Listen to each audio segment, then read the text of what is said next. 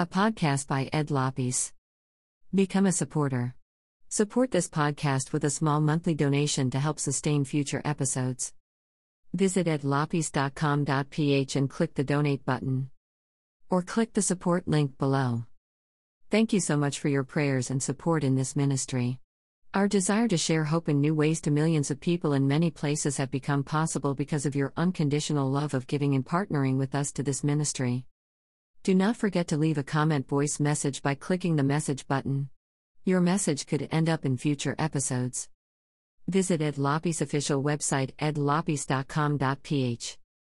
An official Ed Lopes YouTube channel. Sabini Kuya Ed. And Day by Day Jesus Ministries. God believers are supposed to be people of power. Yun ang expectation, yun ang pangako, yun ang dapat, na ang tunay na nananalig sa Diyos ay may kapangyarihang taglay, may kapangyarihang nagagamit sa pang-araw-araw na buhay. Pero sa totoong buhay ba ito'y nagaganap?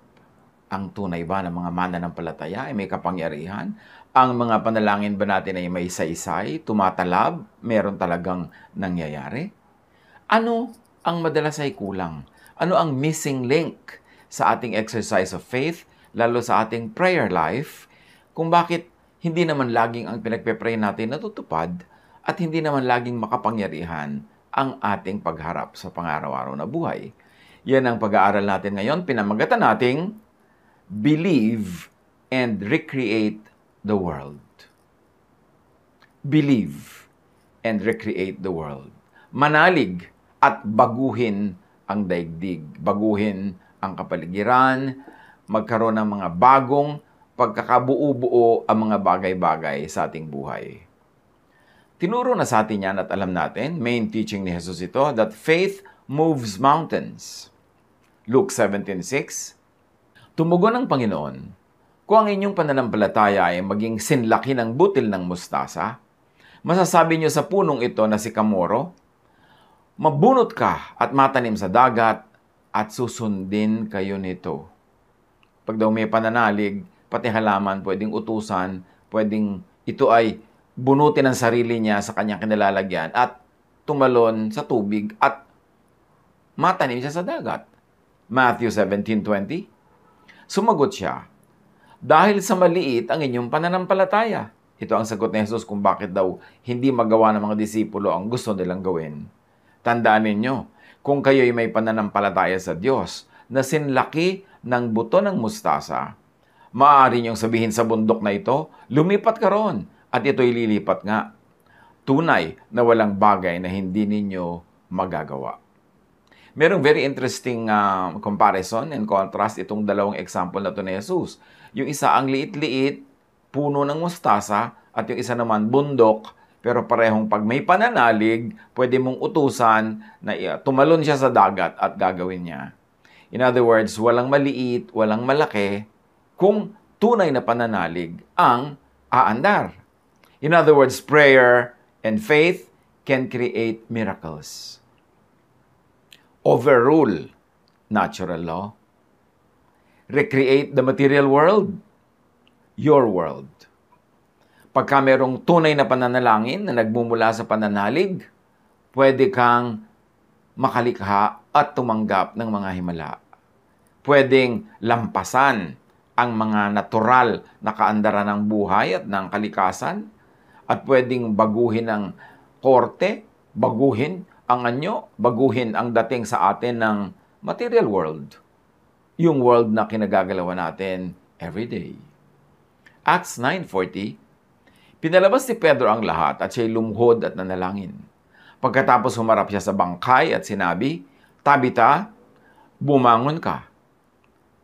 Dumilat si Tabita at naupo nang makita nito si Pedro. Si Tabita ay namatay at umiiyak yung kanyang mga naulilang mga kaibigang, mga biyudang tinutulungan, at si Pedro ito ang ginawa. Nanalangin, tapos ay sinabihan directly ang bangkay na bumangon. Tandaan niyo yun kinausap yung bangkay directly, pero nanalangin at mayroong pananalig. Isaiah 38:5, ang sabi sa kanya, sabihin mo kay Hezekias ang sinabi ni Yahweh, ang Diyos ng iyong ninunong si David, nakita ko ang iyong pagluha at narinig ko ang iyong dalangin. Kaya dadagdagan ko pa ng 15 taon ang iyong buhay. So nakita natin na ang background nito ay sinabihan na ang haring mamamatay na siya. Diyos pa ang nagpasabi. Pero nanalangin yung haring ito, may kasama pang pagluha, nananalig sa Diyos, kaya binigyan siya ng 15-year extension. Hebrews 11:11, dahil din sa pananampalataya, si Abraham ay nagkaroon ng kakayahang maging ama, kahit na siya ay matanda na at kahit si Sarah ay hindi na maaaring magkaanak pa. Nanalig siyang tutuparin ng Diyos ang kanyang pangako. What do we see in all of these examples? That in faith, by faith, with faith, you can overtake natural law. You can bypass natural law. Pwedeng ang hindi naturally nagaganap ay maging totoo. Na ang kapangyarihan ng pananalig can bend nature, can change the rules of the game, at pwedeng matupad ang hinihiling ng isang tunay na nananalig. Sa physics, sa quantum physics, merong ganyang mga katuruan na napakasimilar at very, very parallel. Quantum mechanics suggests that consciousness creates reality. That reality is subjective. It is dependent on the one who is doing the observation. Sa physics, ang tawag doon observation, yun ang equivalent sa atin ng praying, meditation, imagining, wanting. Yung may iniisip ka na gusto mo, hinihiling mo, pinapaulit-ulit mo, laging laman ng iyong isip, sa physics, ang tawag doon observation. And that, according to physics, as we have said, reality is subjective. It is dependent on the one who is doing the observation. So, pwedeng palitan ng nananalangin, ng nag-meditate, nag-i-imagine, ng naghahangad yung kalakaran ng kalikasan. Particles, according to quantum physics, or the material reality, can have more than one possible outcome or states. Walang permanente. Pwedeng mapalit-palitan, maiba-iba ang creation according to quantum physics. And according to our faith, according to Scripture, pwedeng mapalitan ng pananalig ang natural conditions. All possibilities and states exist at the same time. Ang tawag dyan, superposition, until measured or observed. In spiritual terms, lahat ng mga bagay-bagay ay sabay-sabay na nangyayari, lahat ng potential ay sabay-sabay na nagaganap, lahat ay pwedeng mangyari until it is prayed for, meditated upon, imagined, or wanted. So, sa dami ng pwedeng mangyari sa buhay, pag ipinag-pray mo, nag-meditate ka, nag-focus ka, inibig mo talaga, ginusto mo, yun ay mapangyayari. At ang tawag natin doon, faith. Napaka-importante na sa quantum physics, yan din ang sinasabi. Magkakaiba lang yung terminology, pero ang idea the same. Now, quantum physics has this uncertainty principle. Ano yan? The act of measurement changes the particle. Sa ating spiritual language, prayer will change matter. Meditation, desire, wanting, imagining it will change reality. The more precisely we know an object's position according to physics at the time of measurement, the less we know about its whereabouts after the measurement because there is no definite future for everything. Sa spiritual terms, lahat pwedeng ipagdasal, lahat pwedeng ipakiusap sa Diyos, lahat pwedeng ipanalangin. There's also another idea in quantum physics called quantum tunneling. It is a phenomenon when a particle is able to penetrate a barrier that it should not be able to go through. What does it tell us? Anything can happen, will happen, given enough chances. Parang pag pwede kang maka-bullseye halimbawa sa darts o sa archery o sa shooting, hindi ka naman talaga nakakapagpa-bullseye. Sa dami ng beses mong uulit-ulitin yan, makaka-bullseye ka rin. In spiritual terms, daanin sa mataimtim, masidhi at walang humpay na dasal at tatama rin yan, mangyayari rin. Kaya ang itinuturo sa atin sa Bible, pray without ceasing. But we have already defined what prayer means. Hindi lang yung nag-uusal ka, nagsasalita, nagme-memorya, kundi yung buong thought life, imagination, buong focus at activities nakatuon doon sa gusto mo. Prayer lahat yon. At sa hindi mo pagtigil sa pag-iisip, sa pagsisikap, sa pagsisikhay, sa paggawa ng pwedeng gawin, sa pananalangin, sa pagsasalita, pag-i-imagine, sa hindi mo pagtigil, tatama din yan. Makaka-bullseye ka rin. Yan ang sinasabi ng quantum tunneling, ng equivalent naman sa ating spirituality ay fervent prayer. Now, there's another term in physics, quantum entanglement. It says particles that have close interactions can be paired. Pagka merong dalawang bagay na malapit sa isa't isa, pwede silang pagparesen, and once paired, affecting one particle simultaneously affects the other, regardless of distance. Parang kambal. Yung kambal, kahit magkahiwalay yan, pagka may nararamdaman yung isa, nararamdaman din ng kambal niya kahit malayo. Ang isang magulang na nagmamahal sa anak na nasa giyera, pag nabaril yung anak na sa giyera, napapabalik ko sa higaan niya yung magulang sa kanilang bahay dahil parang nararamdaman din niya yung nangyayari sa kanyang anak. Quantum entanglement. Now, ano yan sa spirituality? One event, one action can affect another event or another action. Pwedeng ipagdasal ang malayo, ang magkalayo. Pwedeng may mamagitan, may tagapamagitan, kahit na yung isa ay wala doon. Pwedeng mabless ang someone through and by someone else. Kaya yung sinasabi sa Bible na the husband can be blessed through the wife or the wife through the husband. So, napaka-parallel ng sinasabi ng quantum physics at ng ating spirituality through Scripture. Kaya lang ngayon, nakikita natin pag pinagtatabi natin, very, very similar. Now, we know that God created the material world. The material world is the manifestation of only one among infinite possibilities. This is an idea of quantum physics. Na ang nakikita natin ngayon ay naganap dahil yun ang ipinagpray natin, yun ang ating inisip, yun ang ating inobserve. Pero kung iba ang inobserve natin, iba ang magaganap. Kung iba ang inisip natin, iba ang mangyayari. Lahat ng pwedeng mangyari. Halimbawa, yung asawa nyo ngayon, bakit yan ang asawa nyo ngayon? Kasi inisip nyo, or pumayag kayong isipin, o sumangayon kayo, o kayo ang may pakana, pero pinag-isipan nyo na siya ay pakasalan. Parang prayer yan. Parang sa physics, observation. Dahil siya ang inisip, siya ang pinakasalan, siya ang dinala sa simbahan, siya ang pinapirma sa kontrata, siya ang asawa niyo ngayon. Pero hindi ba pwede niyo rin naman naging asawa yung kapitbahay niyo dyan? Pwede niyo naging asawa, halimbawa, ang Miss Universe? Kung papayag din siya, di ba? Pwede niyo naging asawa yung isa sa mga ex niyo noon. Pero ang daming possibility, isa lang ang matutupad, yung ipagpe-pray, yung gagawin, yung sa physics ay o-obserbahan, i-o-observe.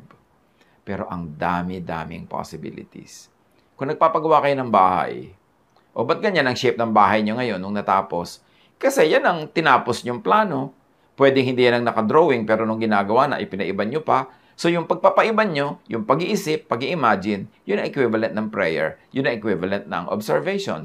Dahil in-observe nyo, dahil pinag-pray nyo, ayan ngayon yung reality. Pero pwede sanang yung bahay nyo, korteng bola, korteng elepante, korteng barko. Lahat ng possibilities pwede mangyari. Pero isa lang ang mangyayari, yung o-observan, yung ipagpe-pray, yung gagawin. Faith and action together. Now, physics says this. To explain quantum superposition, scientists propose the many worlds interpretation, so-called.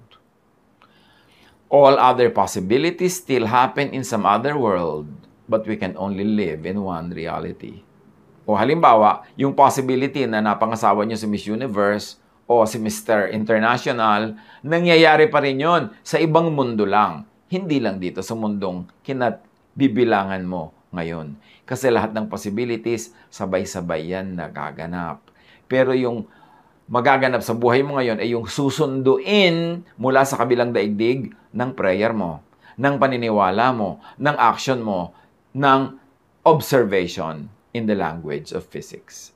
Lahat ng pwedeng mangyari sa iyong buhay, nasa kabilang mundo, nasa spiritual world, susunduin mo yon para madala mo dito sa mundong ito na material world. Ang panundo mo, prayer, faith, tunneling.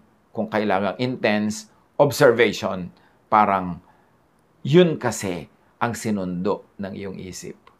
So, ang nangyayari ngayon sa buhay natin, mga kapatid, ay kung ano yung sinusundo ng isip natin doon sa spiritual world. Nandun lahat ng possibilities. Pwede ka doon maging artista, pwede ka maging abogado, pwede ka maging religious leader, missionary, pwede ka maging kahit ano. Pero anong sinundo mula sa kabilang daigdig patungo sa daigdig na ito ng iyong prayer, ng iyong faith, ng iyong action, ng iyong focus. Kaya dapat conscious tayo na pwedeng sunduin. Yung bundok pwedeng utusan na tumalon. Yung halaman pwedeng utusan na bunutin ang kanyang sarili. But if you are going to read that metaphorically, ang ibig sabihin lang nun, sa practical terms, walang rules ng nature na hindi pwedeng mabend ng faith, ng thought, ng focus, ng meditation. It is our thought which is above matter. Pag kinaya mong isipin, kinaya mong paniwalaan, kaya mong sunduin mula doon sa spiritual world patungo sa material world. Now, humans are created in God's image. We know that. But according to science, we are 99% similar to chimpanzees. Kaya ayaw ng mga religious conservatives yung science. Sabi niya, I'm not a chimpanzee. Of course we are not. 99% lang. May 1% made of God matter, of God's spirit. So kung 99% like chimpanzees, but 1% is ultra significant in mathematics, in science. At dahil sinabi sa Bible, hiningahan tayo ng Diyos, samantalang mga ibang hayop ay kinreate lang, hindi hiningahan, so may 1% difference tayo. And that 1% is everything. Because that 1% of God in us will take us back to God when our spirit separates from this body. Humans, because created in God's image, can recreate, reorder the world by faith, which is by thought or by faith-induced action. Gusto nating medyo bigyan ng konting paliwanag yung faith, ha? Faith equals thought. So pag sinasabi mo, I believe in God, pero takot na takot ka sa pwede mangyari sa iyo na parang walang Diyos, ibig sabihin wala kang faith. Kasi yung thought mo, yun ang faith mo. Ano ba yung thought mo? Ang thought mo, nasa delikado ka, walang Diyos. Ang thought mo, walang magliligtas sa iyo. Di yun ang faith mo. Kung ano yung thought, yun yung faith. Huwag tayong padaya na akala natin kung ano yung doktrina na niyayakap natin sa simbahan, yun ang ating faith. No. Ang tunay mong faith yung laman ng iyong utak, yung pinaniniwalaan mo, yung sinusunod mo, at nakakaapekto sa buhay mo araw-araw. That is your faith. That is the faith that can move mountains. Hindi yung statement of faith na nasa kwadro ng simbahan. Hindi yung faith na sinasabi mong naniniwala ako tapos pipirma ka pa kuminsan. No. True faith is what is in your mind. So what is in your mind about God? Takot na takot ka ba na mamamatay ka sa gutom na hindi ka paalagaan ng Diyos? Di yun ang faith mo, walang Diyos. Kahit sabihin po I believe, pero puro ka nervyos, ang tunay mong faith, yung laman ng iyong utak. So faith is thought. And there's another definition to faith. It is a faith-induced action. Naniniwala ka halimbawa that God provides, that God will take care of you. Hindi ka pagkukulangan ng Diyos. Di dapat ang effect sa action mo, mabait ka sa kapwa. Kahit konti lang yung blessing mo, palabigay ka. Kasi naniniwala kang bibigyan ka uli ng Diyos. Parang yan yung byuda na pinakain niya yung propeta. Yung huling sangdakot na arena sa kanyang banga at yung huling konting patak ng kanyang langis, pinagluto niya ng tinapay yung propeta. Bakit? Yung action niya na yon, na yung huling supply na nila mag-inang mamamatay na sila sa gutom pagkatapos, ibinigay pa niya sa propeta. Yun ang faith niya. Sabi ng faith niya, may Diyos. Pakakainin kami ng Diyos. hindi kami magkukulang. Pakakainin ko ang propetang ito, hindi ko pa problemahin yung susunod na supply. I don't know how it will happen, pero naniniwala ako may Diyos. Therefore, ito ang action ko. So mga relihiyoso dyan, yung mga nagsasabing naniniwala tayo sa Diyos, kumusta ang action? Kung ang damot mo, na parang mauubusan ka na ng supply, ng blessing, yun ang faith mo na walang Diyos. O kaya na madamot ang Diyos.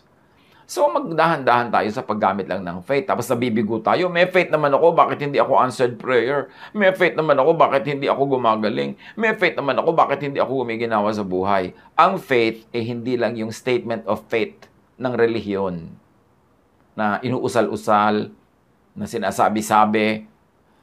Ang faith ay yung laman ng isip. At ang faith ay yung action dahil kung ano ang laman ng isip. And true faith can move mountains. True faith can make the impossible possible. True faith, pwede niyang sunduin mula sa spiritual world yung gusto mong mangyari sa material world at susunod ang material world. Genesis 1:26. Then God said, "Let us make man in our image, in our likeness, so that they may rule over the fish in the sea and the birds in the sky, over the livestock and all the wild animals, and over all the creatures that move along the ground." So humans were made in God's image. That 1%, kung susundin natin yung measurement ng science, na hindi tayo kamukha ng chimpanzee, yung 1%, yung Spirit of God in us, that is the image of God in us, that 1%, that image is very significant. We can do what God does as God allows because He created us in our image. At magiging daw tayong rulers ng fish, ng sea, ng birds, ng livestock, ng creation. So, para tayong inassign na minor co-ruler ng Diyos sa universe. Ginagamit ba natin yon? Magagamit lang natin yon kung naiintindihan natin ang ibig sabihin ng faith, ibig sabihin ng true prayer. Now, because we were created in God's image, we can reorder the world by faith and in the name of Jesus, the light. John 14:14, sabi ni Jesus, "You may ask me for anything in my name, and I will do it." Anything, sabi niya. Sky's the limit. And because the sky is no limit, then there is no limit. We are limited only by our faith. John 1:14, "The Word became flesh and made His dwelling among us. We have seen His glory, the glory of the one and only Son, who came from the Father, full of grace and truth." So dahil may panahon that the Word became flesh, yung Word naging tunay na Jesus, di ba? Pero may panahon na hindi pa nagiging flesh yung Jesus, so what was operational was Jesusness. So we can recreate the world in the name of Jesus the Light kung tayo ay meron ng direct na pagkakakilala kay Jesus the person. Pero yung mga hindi nagkaroon ng mga direct pagkakakilala, especially before the Word became flesh, or in many times and places when there was no possibility of meeting that Jesus in the flesh, face to face, or even in spirit, then what is operational is Jesusness. Dalawa naman ang paraan ng pagsunod at pagkakilala kay Jesus. Yung nakilala mo siya dahil nakilala mo yung person, yung personality presented by Scripture, o umaandar talaga sa buhay mo, sa konsyensya mo, sa puso mo, yung diwa ni Jesus. Therefore, ang nag-ooperate sa'yo, Jesusness, kahit na hindi nagkaroon ng napaka-direct relationship with the person na limited by time and space nung siya ay nabuhay dito sa mundong ibabaw. Tanong yan ng marami, paano naman po kami matatanggap ng Diyos kung nabuhay kami sa isang kuweba noong 11th century na hindi naman kami narating ng missionary? Pwede ka namang hindi marating ng missionary, pwede kang hindi marating ng Jewish scriptures, pero ang Spirit of God fills heaven and earth, nararating ka nun at napaghaharian ka nun dahil isinusulat din ng Diyos sa puso ng bawat isa ang kanyang mga batas, ang kanyang mga kautusan, ang kanyang pag-ibig, ang kanyang moralidad. For those who did and who do not operate by the personal Jesus, sabi sa John 1:1, "In the beginning was the one who is called the Word was with God, the Word was truly God." Wala pang Jesus na tao, Pero meron ng idea of Jesusness because the word or Jesusness already pre-existed before the person or the human Jesus. So Jesusness para sa mga wala pang revealed personal Jesus. Jesusness para sa mga walang available personal Jesus. Dahil sa mga walang Hebrew Scriptures, meron din namang Diyos eh. Hindi naman kailangan magkaroon ng Hebrew Scriptures para magka-Diyos. Kasi yun namang Hebrew Scriptures, pagka-tagal na ng tao bago nasulat yan. Paano yung mga tao na nabuhay at namatay bago yan nasulat, nandun na rin ang Diyos. Sabi sa Romans 1:20, "For since the creation of the world, God's invisible qualities, His eternal power and divine nature have been clearly seen, being understood from what has been made, so that people are without excuse." So nakikilala daw ang Diyos kahit nanumpang simulang-simula na wala pang Hebrew Scriptures. At kahit sa mga may Hebrew Scriptures na pero hindi naman narating nito dahil limited naman ang space and time na inikutan ng Hebrew Scriptures na to. Ang dami-daming taong hindi narating nito. Pero simula pa ng nilikha ang mundo, nagpakilala na ang Diyos sa mga nilikha niyang bagay. That's why it is important to know God also through natural law, not only through religious law. Kasi bago dumating ang religious law, nandun ang natural law, nandun na ang sciences. Hindi pa lang discovered ng tao yung mga principles of sciences, pero nandun na lahat ang scientific laws. So pwede mong makilala ang Diyos apart from the Hebrew Scriptures. Sabi ng Romans 1:20, tingnan mo lang ang nature. Nandun na, isinulat na sa kanila. Makikita mo ang kabaitan, kagandahan, kaayusan ng Diyos through nature. But balik sa sinasabi natin na sa mga walang Hebrew Scriptures, meron ding Diyos. Romans 2:14-15. "Indeed, when Gentiles who do not have the law do by nature things required by the law, they are a law for themselves, even though they do not have the law. They show that the requirements of the law are written on their hearts." You see, alangan naman na dependent ang Diyos sa Hebrew Scriptures para magpakilala sa mga tao sa buong mundo, sa lahat ng lugar. Paano hindi nararating yung Scripture na yun? And for the longest time, the Hebrew Scriptures are only for the Hebrews. Kanila lang yan. Hindi naman nila sinashare sa iba eh. Hindi naman sila nang ko-convert. Kanila lang yan. Kaya lang nausong gamitin niya sa pagko-convert. No? Ang mga Christians, ginamit yung Hebrew Scriptures as part of the Christian Scriptures. Na ngayon ay biglang itinuturo na lahat, na sa lahat ng lahi ng mga Christian, ha? Ang mga katuroan ng mga Hudyo na pang Hudyo lang. Kaya nagkakaroon ng maraming conflict. Now, kahit daw sa mga hindi nakatanggap ng Law of Moses, nakasulat din sa puso nila yung tunay na Law of God. At by that, sila ay nakakakilala rin sa Diyos. In other words, there's no personal Jesus. Yung mga hindi narating na mga misyonary na nabuhay at namatay na hindi narating, paano yun? There's no personal Jesus, pero may spiritual Jesusness. May tama at mali pa rin, may pag-ibig at pagkamuhi pa rin, kahit sa mga taong hindi nararating ng mga religious missionaries.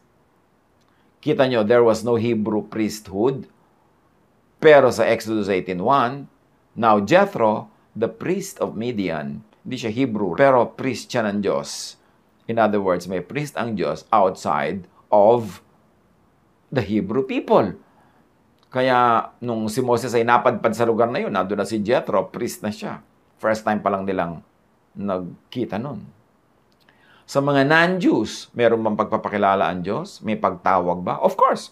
Alam natin na sa Matthew 2:1-2, the wise men from the east came to Jerusalem and then on to Bethlehem dahil sinabi sa kanila ng Diyos through the star na isinilang na si Jesus. Hindi nila yun nabasa sa Hebrew Scripture. Nabasa nila sa mga bituin. Kasi di ba sabi nga ng Romans, sa mga nilikha ng Diyos, meaning mga halaman, mga tubig, mga bituin, nandiyan sa mga cells at sa mga kung ano-ano, makikita mo at makikilala mo ang Diyos kung makikinig ka lang. Mayroong revelation outside of the Jewish Scriptures. Hindi yan solo franchise. Hindi lang sila ang nakakakilala sa Diyos. As we have seen, humans created in God's image can recreate, can reorder the world by faith. And faith means mind over matter. Philippians 4:13, ang lahat ng ito yung magagawa ko dahil sa lakas na kaloob sa akin ni Kristo. So walang imposible dahil sa lakas na kaloob ni Kristo. Pero totoo ba yon sa buhay natin? Pagka hindi totoo, ibig sabihin yung faith dapat nating pag-aralan muli kung may faith talaga tayo. Mark 11:24, therefore I tell you, whatever you ask for in prayer, believe that you have received it and it will be yours. Nandito yung sikreto ng answered prayer, mga kapatid. Paniwalaan mo munang tinanggap mo na, tapos tsaka mo palang matatanggap. At kung pinaniwalaan mo nang tinanggap mo na, yung buhay mo nakatugma na doon sa paniniwala na yon. Kung pinaniwalaan mong mabait ang Diyos, edi mabait ka na rin. Kung pinaniwalaan mo na pagagalingin ka ng Diyos, edi umaarte ka na parang magaling. Hindi yung lulugo-lugo ka dyan, naghihina-hinaan ka dyan. Kikilos ka na pang magaling. At pag nagawa mo yon, darating yung tunay na material kagalingan dahil nangyari na sa yung spiritual world. Sa Tagalog, sabi, kaya't sinasabi ko sa inyo, ano man ang hingin nyo sa inyong panalangin, maniwala kayong natanggap na ninyo at matatanggap nga ninyo yun. There is the secret. Believe first. And that belief should turn into action, into lifestyle, na nangyari na sa buhay mo yung ipinapanalangin mo. It will show. Magkakaroon ka na ng kapayapaan, katahimikan, magkakaroon ka na ng kagalakan. Kahit ang immediate surrounding mo ay hindi pa talaga yon ang dapat mong nararamdaman, pero dahil pinaniwalaan mo na sa iyong isip, tumatalab na sa iyo, magkakaroon ka ng ganun na uri ng buhay sa kabila ng material katotohanan right immediately around you. 2 Timothy 1:7. For the Spirit God gave us does not make us timid, but gives us power. So God's people are people of power. Matthew 14:29, come, he said. Sabi niya kay Pedro, dahil si Jesus nakatungtong sa tubig, Pedro gusto niya maglakad sa tubig para lumapit kay Jesus. Alam naman natin yung law of buoyancy, law of gravity, natural law yan. Lulubog dapat si Peter, pero bakit si Jesus hindi lumulubog? So sabi niya, Lord, palapitin niyo po ako sa inyo. At sabi ni Jesus, come, he said. Then Peter got down out of the boat, walked on the water, and came toward Jesus.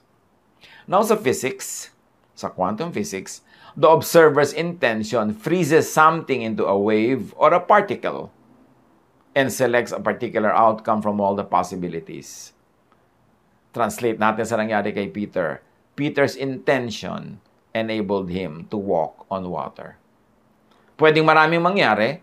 Pwede siyang lumubog, pwede siyang mag-half lubog, pwede siyang 1/4 lubog, pwede naman siyang tumalbog, pwede siyang lumutang at makarating sa ulap. Pero yung intention niya na maglakad sa tubig ang naganap out of many possibilities. It was Peter's intention. And that intention is what we call prayer. Sa physics ang tawag, observation. Peter's intention enabled him to walk on water. And what was displayed here was quantum tunneling. Yung kanina pa natin pinag-uusapan. A phenomenon when a particle is able to penetrate a barrier that it should not be able to go through. Parang yung sinasabi natin, hindi ka naman sharpshooter, bakit ka nakaka-bullseye? Kauulit mo sa sidhi ng iyong trial, sa ayaw mong paawat at naniniwala ka magagawa mo, gawa ka ng gawa, hanggang minsan, nag-bullseye ka nga. Anything can happen, will happen, given enough chances, sabi ng physics.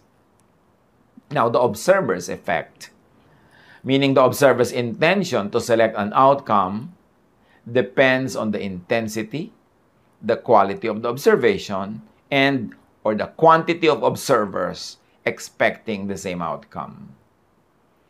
Kung itatranslate natin yung equivalent ng observation na prayer, ang pagtupad, ang pangyayari nung ipinapanalangin, depende sa sidhi ng pananalig at sa dami din ng nananalig sa iisang bagay. Kaya mahalaga sa prayer yung unity, merong unity in love, may unity in spirit, and then you pray together in the name of Jesus, and it will happen. Kasi yung intensity, dami, nakakadagdag yon sa observer's effect.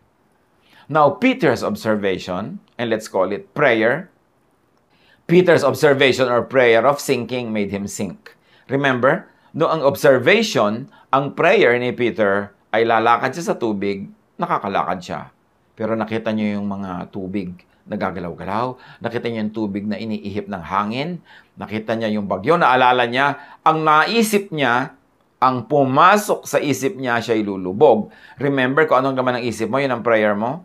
So dahil inisip niyang lulubog ako, it's equivalent to the prayer na, Lord, palubogin niyo ako. Kasi ang inisip mo, prayer mo. Kahit hindi mo bigkasin in the form of prayer. So inisip ni Peter na lulubog siya, di lumubog nga siya. Kasi sa observation niya, siya ilulubog.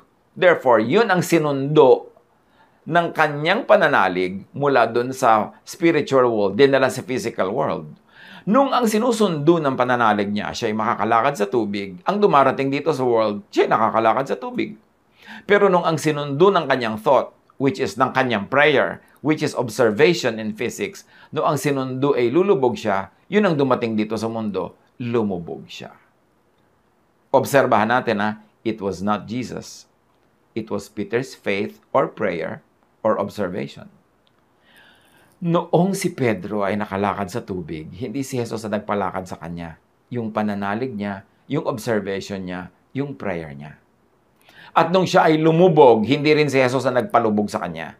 Yun ding prayer niya, which is his observation, which is his thought. So ano nangyayari sa buhay mo, kapatid, ngayon? Hindi si Jesus ang may kasalanan niyan kung lumulubog ka. Yan ang iniisip mo. Yan ang tunay mong pinananaligan kahit na ang formal prayer mo kabaligtaran, na nananalig kang hindi ka lulubog, pero sa thought mo talaga, sa action mo, sa lifestyle mo, natatakot kang lulubog. Therefore, yun ang laman ng iyong utak. Therefore, yun ang iyong prayer. That is what you ask. And remember what Jesus says, ask and it shall be given you. Isasabi mo, Lord, hindi naman po ako nagka-ask na magkasakit Bakit sakit ang dumating sa akin? You asked. Baka hindi ka lang conscious that you're asking. Kasi pag laman ng utak mo, you're asking. Bakit po ako nagkaroon ng sakit sa baga? Hindi naman ako humihingi. Naninigarilyo ka, nagpupuyat ka, naglalasing ka, ang dami mong iniinom ng mga alcohol, hindi ka kumakain ng mga sustansya. Yung action mo, prayer. At ang sinasabi ng action mo, I want to get sick, I want to get sick, I want to get sick. Ask, and it will be given you. Seek, and you will find. Knock, and the door will be open to you. Kung kumakatok ka sa pinto ni kamatayan, pagbubuksan ka. Kung humihingi ka ng kamatayan, through your action, pagbibigyan ka. Yung gumagawa ka ng napaka-extreme sports na pwedeng at any moment, bigla ka nalang mamatay, bigla ka mahulog, bigla ka maputol. Tapos pag nangyari, magtataka ka. Yung action mo, sinasabi mo yun Kaya importante, binabantayan natin ang laman ng ating utak. Kasi kahit hindi mo nilalagyan ng in Jesus' name, hindi mo sasabing, let us now pray. Pag iniisip mo, prayer yon. Pag ginagawa mo, prayer yon. Na ang tawag sa physics, observation. When you observe, you can freeze something into a particle or a wave. Matutupad. Ano ang sinusundo mula doon sa spiritual world ng iyong panalangin? Yun ang darating sa buhay mo. James 5:16, the prayer of a righteous person is powerful and effective. Now, righteous could mean taimtim, believing, focused. Hindi kailangang morally upright yung ibig sabihin ng righteous dyan. Kasi ang daming mga morally upright, bakit walang effect ang prayer nila? Yung by religious standards, napaka-righteous nila. Pero bakit, sasabihin mo, bakit yung makasalanan pa, yung taga-sanlibutan, ang yumayaman, umuunlad ang negosyo? Ako righteous, religyoso, ba't hindi ako umuunlad? Remember, baka mamaya yung tinatawag mong unbeliever, yung tinatawag mong hindi unchurched, yung unchurched, yun pa ang tunay na may faith. Paano nangyari? Kita mo ang sipag niya. Kita mo, wala siyang ginawa kundi asikasuhin ang kanyang negosyo. Kita mo, lagi siyang gumagamit ng utak niya sa diskarte para mapalaki ang kanyang kita, mapabawas at mapaunti ang kanyang gastos. Faith yun. Bakit faith? Action yun At yung action galing yun sa thought. Therefore, prayer yun.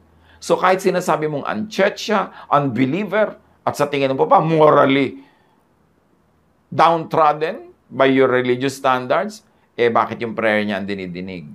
Kasi ang prayer hindi lang yung inuusal ng bibig. Ang prayer hindi lang yung sabay-sabay na inuusal. Ang prayer hindi lang yung memorized prayer.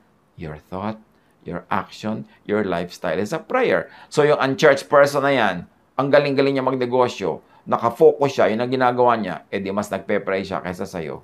Kaya natutupad. Nasusundo ng kanyang faith, ng kanyang thought, ng kanyang action, ng kanyang lifestyle mula sa spiritual world yung sagot na dadala dito sa physical world. 1 John 5:15. And if we know that He hears us, whatever we ask, we know that we have what we asked of Him. At Mark 11:24, kaya't sinasabi ko sa inyo, ano man ang hingin nyo sa inyong panalangin, maniwala kayong natanggap na ninyo yon at matatanggap na ninyo yon. Nung may nagsabi kay Jesus, if you can make us well. If you can, if I can, said Jesus, everything is possible for one who believes. Remember, hindi for one who is holy, for one who believes. Naniniwala ka, nag-iisip ka, may action ka, nakafocus ka, mangyayari. At sabi niya, hindi ako ang gumagawa niyan para sa'yo. Ikaw at ang iyong pananalig. Hindi ako ang player dyan. Ikaw at yung faith mo. Matthew 21:22, if you believe, you will receive whatever you ask for in prayer. How do you ask? Pray as you believe. Believe as you pray. Believe in your prayer. Believe your prayer. Mark 5:36, overhearing what they said, Jesus told him, don't be afraid. Just believe. Sinabihan si Jairus ng mga kasamahan niya, patay na ang anak mo, huwag mo nang istorbohin si Jesus para puntahan pa yung bangkay. Sabi ni Jesus sa kanya, huwag ka matakot, manalig ka lang. At dahil nanalig si Jairus, nabuhay yung anak niya. Matthew 21:22, if you believe, you will receive whatever you ask for in prayer. If you observe, if you tunnel, you will be able to sundo that particle and turn it into what you want it in the material world. Pray only what you believe in. Pray only as much as you believe. Otherwise, sayang. Mark 9:24, agad namang sumagot ang ama ng bata, naniniwala po ako. Tulungan po ninyo akong madagdagan pa ang aking pananampalataya. So may pananampalataya naman siya pero kulang kaya hindi tuloy nakakasundo from the spiritual world ng gustong dalhin dito sa material world. John 20:29, then Jesus told him, because you have seen me, meaning Jesus, you have believed. Blessed are those who have not seen and yet have believed, na ang kanila lamang pinanghawakan ay Jesusness. Ano bang pinagkaiba ng Jesus at Jesusness? Jesus yung tao, yung anak ng Diyos, yung nagkatawang tao, yung historical figure. Yung Jesusness, what Jesus stood for, what Jesus was made of, the essence, the thought, the teachings of Jesus. Nandun yun kahit before dumating yung katawan ng taong Jesus at after umalis yung katawan ng taong Jesus. Yung Jesusness nasa lahat ng lugar kahit wala doon ang physical, personal Jesus. Kaya pwede kang magkaroon ng Jesusness kahit hindi ka nagkaroon ng napakalaking personal blessing sana na personally maka-encounter ni Jesus. Alam nga namang ilimit ng Diyos yung effect ni Jesus, the person, doon lang sa mga makakasalamuhan niya in the flesh. Siyempre, yung kanyang buong espiritu, ibinigay sa lahat ng tao, sa lahat ng lugar, sa lahat ng dako. Pray with faith, not just with empty words. Now, this is very important. Ito ang problema sa maraming mga relihiyoso. Akala nila nagdasal na sila, hindi naman pala. Nag-usal lang pala sila ng mga salitang minemorya o ng salitang bumukal sa kanilang puso at dibdib, pero hindi naman talaga tunay na pinaniniwalaan. Kaya ako kuminsan, pagka iniimbitan na mag-lead ng national prayer o pumunta sa media, TV, kung ano para mag-pray ko, pass muna kasi mas gusto ko talaga nagpe-pray ako alone in my room, quiet, as Jesus taught me and teaches us. Ngayon, hindi ko naman pinipigil o pinipigilan yung gustong manalangin publicly. I'm sure na meron yung blessing din. But for me, personally, ang conviction ko, I like to pray alone. Kasi pag magpe-pray ka na may tao, mayroong camera, magpe-pray ka na mayroong mic, may mga audience, baka mag-perform ka lang eh. Baka ma-tempt ka to play to the gallery, to say beautiful words para ma-appreciate o ma-impress yung mga tao. Ang daming ganong temptations. I'll rather pray quietly, even without words, and pray every day, every moment with lifestyle. A lifestyle of loving, a lifestyle of giving is prayer. Now, Matthew 6:7-8, sa pananalangin, sabi ni Jesus, sa pananalangin niyo, huwag kayong gagamit ng maraming salitang walang kabuluhan. Gaya ng ginagawa ng mga hentil. Ang akala nila ipapakinggan sila ng Diyos dahil sa haba ng kanilang sinasabi.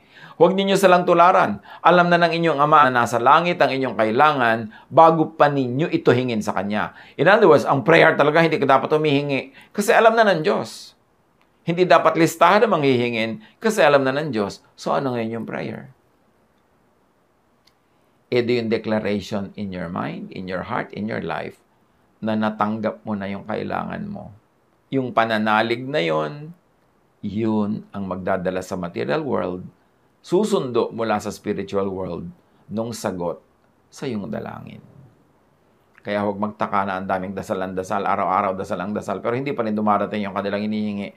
Kasi dasal lang ba yun ng salita, dasal lang ba yun ng utak, o faith in action? Natanggap na, pinaniwalaan na. Hebrews 11:6, and without faith, it is impossible to please God. So kahit pray ka ng pray, hindi ka naman naniniwala sa prayer mo, hindi din matutuwa sa iyo ang Diyos.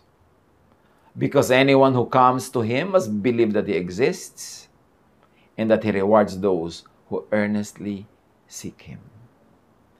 Let your faith be your prayer. Let your faith do the praying. Hindi kailangang bibig. Hebrews 11:1, now faith is the confidence in what we hope for, and assurance about what we do not see.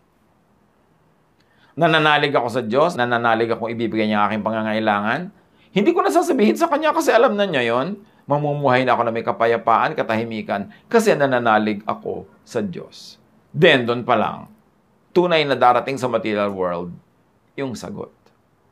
Ang pananampalataya ay pagtitiwala na mangyayari ang ating mga inaasahan at katiyakan tungkol sa mga bagay na hindi nakikita.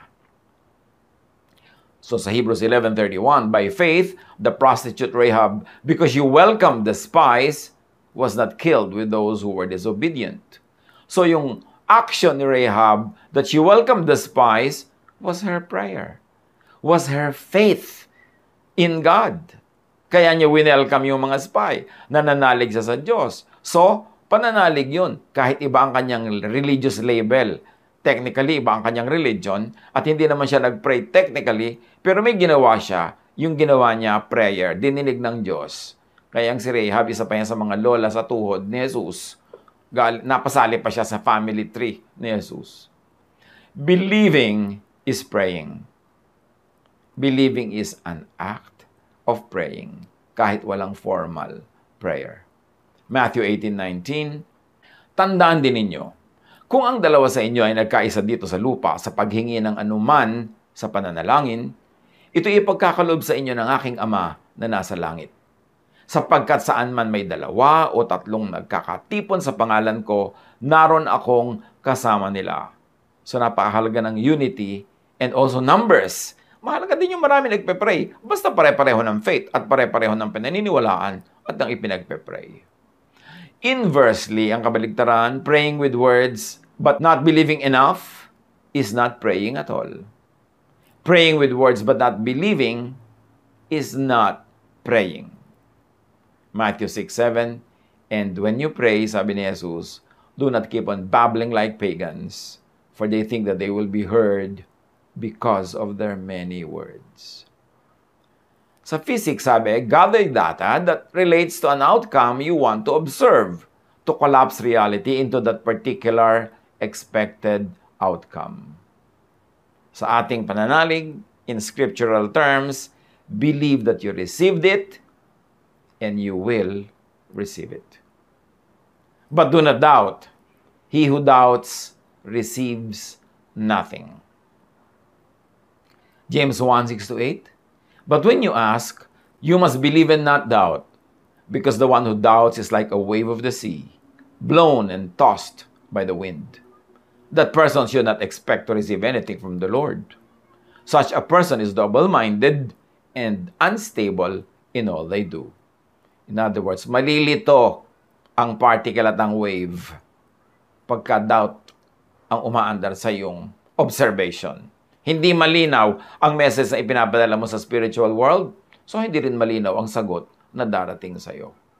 John 14:1, do not let your hearts be troubled, sabi ni Jesus. You believe in God, believe also in me. Doubt is lack of faith, is weak prayer. Now, the issue of the observer's effect in quantum physics says that the observer's intention to select an outcome depends on the intensity of the observation being made or the number of observers expecting the same outcome.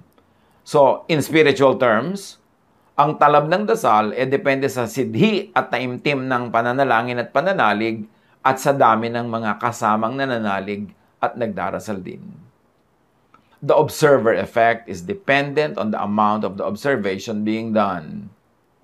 Increased observation makes the outcome, the possibility, more definite. Mas maraming nananalig, mas maraming nagdarasal, mas malalim ang pananampalataya, mas possibility na mangyari ang hinihingi. Consider the world of and in Genesis and the world today. Ano ang pinagkaiba ng mundo noon ng Genesis at ngayon? Consider how the created world that had been recreated, reordered, reshaped, and redefined by technology, science, invention, thought, innovation, experimentation, development, which is really faith and belief in action. Nakakita na ba kayo ng artistic rendition ng Genesis tapos may aeroplanong lumilipad doon sa langit, sa himpapawirin, na may mga satellites sa atmosphere? Nakakita na ba tayo halimbawa sa ating mga drawing dyan, artistic depiction ng Genesis na may mga robots, computers, etc.? Nandyan lahat ng mga yan, they are all products of faith and prayer. Anong ibig sabihin? May nag-isip na pwedeng palutangin ang barko sa tubig kahit lumulubog ang karayom, pero ang barko mapapalutang. Pinag-isipan, in-eksperimento, nagawa. May nag-isip na pwedeng magpalipad ng eroplano. May nag-isip na pwedeng magkaroon ng pelikula. Meron nag-isip na pwedeng magkaroon ng computer. Invention, ang tawag natin dyan. Pero are they really inventions? Sabi ng Ecclesiastes 1:9, what has been will be again, and what is done will be done again. There is nothing new under the sun. All the scientific and mathematical concepts we discover and use today are embedded in nature since the beginning of the universe. It is only progressively, recently, that we develop tools needed to extract, understand, apply, and operationalize those truths. Lahat ng alam na natin ngayon ng mga laws of sciences, na dahil alam natin, nakakagawa tayo ng applied sciences, nakakagawa tayo ng mga appliances, nakakagawa tayo ng mga coffee maker, ng mga ilaw, nakakagawa tayo ng LED lights, nakakagawa tayo ng mga printer, telepono, cellphone, lahat yan. Nando na yan nung kinreate ng Diyos ang lahat. Kasi in 6 days, He created everything. Although, of course, yung numerical value nyon is not our issue now. Pero on the 7th day, God rested. Wala nang nangyari since the 7th day. In other words, walang nadagdag. Nandiyan na lahat. Bakit nagkakaroon ng mga bagong gamit? Nadidiscover lang natin yung mga laws of nature na itinakda na, inilagay na ng Diyos doon. Noon pa. Pero walang bago. Ecclesiastes 1:1-10. Generations come and generations go, but the earth remains forever. The eye never has enough of seeing, nor the ear its fill of hearing. What has been will be again. What has been done will be done again. There is nothing new under the sun. Is there anything of which one can say, look, this is something new? It was here already long ago. It was here before our time. Ang galing talaga ni Solomon. Sabi niya, walang bago. At kung nandito siya ngayon sa ating oras, sabi niya, walang bago. Hindi bago ang computer. Hindi bago ang cellphone. Nandiyan na yan. Nilikha na yan ng Diyos. Pero ngayon nyo palang nadidiscover yung law of nature na sinasabi ng Romans nung pa man nagpakilala na ang Diyos sa kanyang mga nilikhang bagay. Nalikha na niya ang kuryente, nalikha na niya ang atom, nalikha na niya ang cell, nalikha na niya ang mga kung ano-anong gadgets ngayon. Pero ngayon pa lang natin na operationalize. So, sino ang nag-isip niyan? Scientist. That is why science is God's objective, non-sectarian prophet. Revealing, guiding, teaching about God, pointing to God. So huwag tayong matakot sa science. Marami pa tayong malalaman tungkol sa Diyos na hindi nasabi sa atin ng ating mga religious prophets. Marami pa tayong malalaman na hindi nasabi sa atin ng mga preachers and teachers at mga moralista ng mga Pharisees. Pero masasabi sa atin ng science. Science could be God's last, objective, and very progressive prophet. At tulad ng nakikita natin ngayon, the principles of prayer, paralleled by principles of quantum physics. Mas lalo natin naiintindihan, mas lalo natin na-appreciate. Patuloy natin pag-aralan ang lahat ng ito. But higit sa lahat, mag-aral tayo ng tunay na panalangin. Hindi lang inuusal ng bibig, hindi lang minememorya, hindi formula. Yung laman ng isip, prayer. Yung action, prayer. Yung lifestyle, prayer. At lahat yan, faith. If you believe, if you pray, if you ask, it will be given to you. Pagbulay-bulayan. Paano i-apply sa buhay? Pag-isipan. At humingi ng karunungan sa Diyos na mabuksan ang hiwaga ng karunungan ng Diyos para ating lalong ma-appreciate at pakinabangan sa pang-araw-araw na buhay. Kumusta ang ating prayer life? Powerful ba? Kumusta ang ating pananalig? Mag-isip, manalangin, magbulay-bulay. God bless us all.